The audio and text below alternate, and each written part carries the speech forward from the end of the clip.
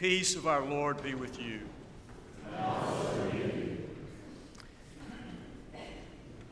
Every 3 years, the lectionary places in the path of the church this morning's lesson from 2 Samuel.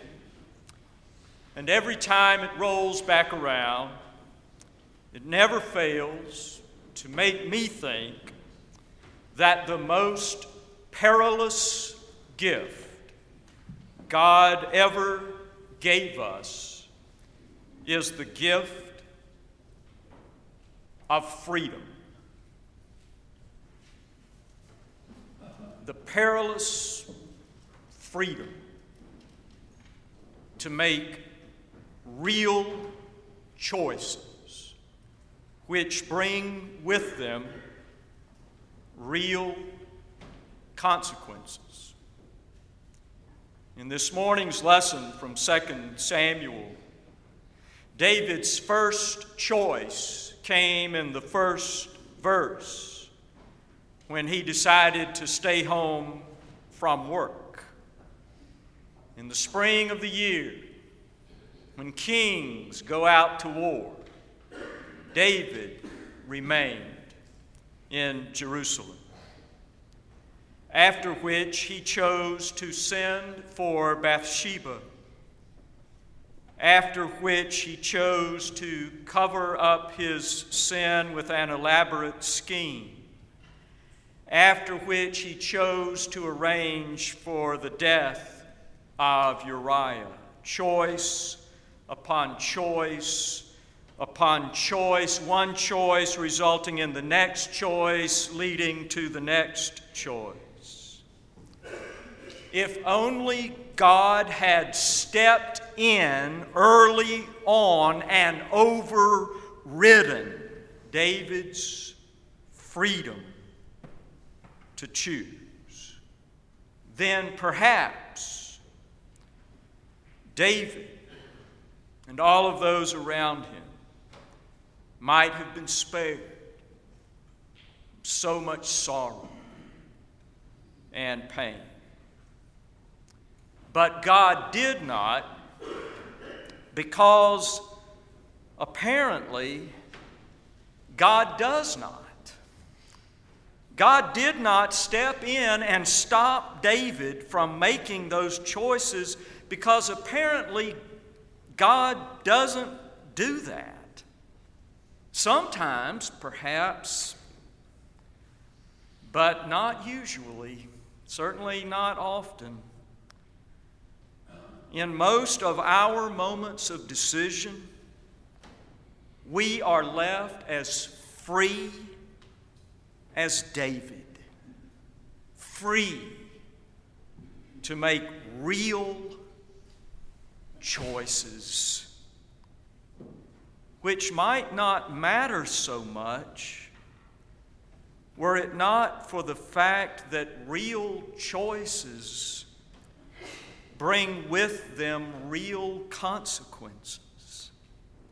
Not because God is punitive, but because life is cumulative. This choice leads to that result, leads to that outcome, until eventually the consequences of our choices become the circumstances of our lives. As Robert Frost once wisely wrote, way leads on to way. This choice leads to that outcome, leads to that result, and before you know it, the consequences of our choices become the circumstances of our lives.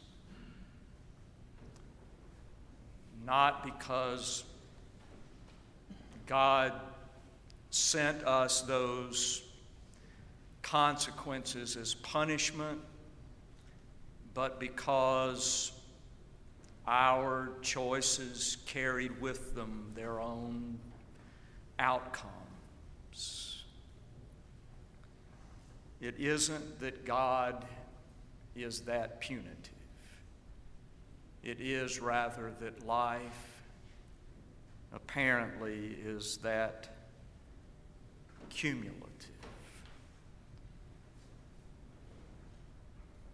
And as much as we all might long to begin again with a blank page and a clean slate, life rarely works that way. When it comes to a lifetime of choices, nobody gets to start over from the beginning. Because whether our choices have been wonderful or reckless, in either case, nobody gets to start over from the beginning with anything. Instead, what everybody gets to do, what everybody has to do, is start over from here. If the bad news is that nobody gets to start over from the beginning, the good news is everybody gets to start over from here.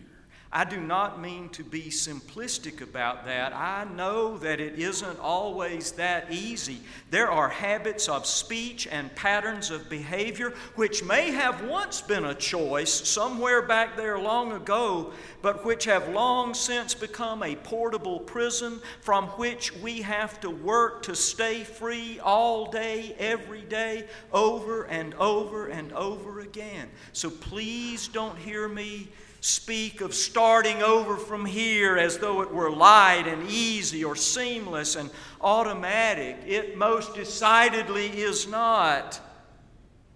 But while it may not always be simple, it is nonetheless always true that everybody gets to start over from here. When it comes to a lifetime of choices, everybody gets to start over from 11 after 11 on Sunday morning, July the 26th, 2015.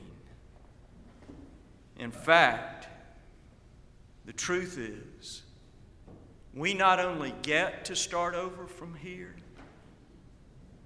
we have to start over from here. No matter how well or how poorly we may have done in the past, we not only get to start over from here, we have to start over from here. What else can we do? Because for the rest of this afternoon, the rest of this day, and the rest of this week, and the rest of this summer, and the rest of this year, and the rest of our lives, we are not only going to get to make choices, we are going to have to make choices. Choices about what we say and how we say it. Choices about the emails we send and the texts we text. Choices about what we post on Facebook. Choices about the stands we take on the issues of the day. Choices about who we sit down with, who we stand up for. My sisters and brothers, we don't just get to make those choices. We have to make those choices. which might not matter so much, if we were going to get to come back around, do all this over, and get it right next time. But as far as we know, this is it. We're all going to die someday. And at least as far as we know, we are not going to get to come back around, do this over, and get it right next time. As the famous 20th century American philosopher Louis Grizzard used to say, this ain't no dress rehearsal. This is it. The only life we are ever going to have in this world is going to end. And I know I say that a lot, and I know you've heard that a lot, but I'm not sure we believe it, because if we believed it, we'd be doing more changing. If we honestly believed that all this is going to end someday and we are not, as far as we know, going to get to come back around and do this over and get it right next time, we'd be making different kinds of choices. We'd be choosing differently. We'd be living as though we actually are going to die someday. Oh, my sisters and brothers,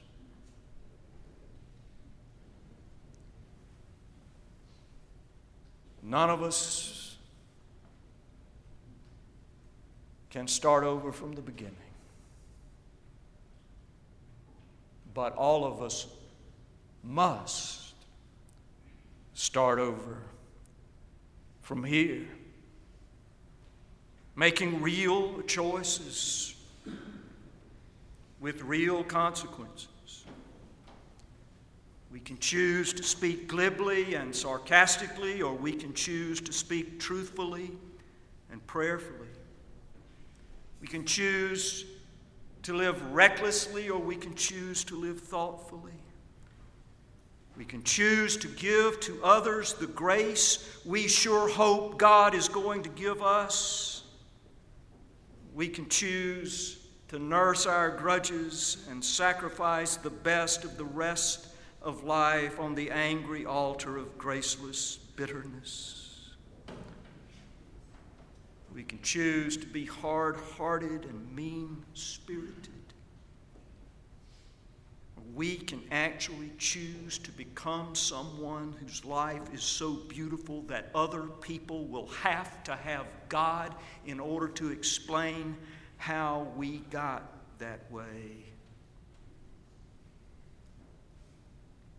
It isn't just that we all get to start over from here. We all have to start over from here. Because for the rest of this day and this week and this year and this life, we will be making choices. And here's the wonderful, wonderful news. The wonderful, wonderful news is that while we may not be able to have the life we always wanted to have, we can become the person we always wanted to be. Because nobody gets to start over from the beginning, we actually may not be able to have the life we always wanted to have. But because everybody gets to start over from here, every one of us can become, before we die, the person we always wanted to be. We actually have time to become those people in whom the human spirit and the Holy Spirit are so completely integrated that you cannot tell where one ends and the other begins. We actually have time to become those people who make other people want to be better just by being exactly who we are. We actually do have time to become those people whose lives are so beautiful that other people have to have God in order to explain how we got that way. We actually have time for all of that to happen, but we don't have forever. Amen.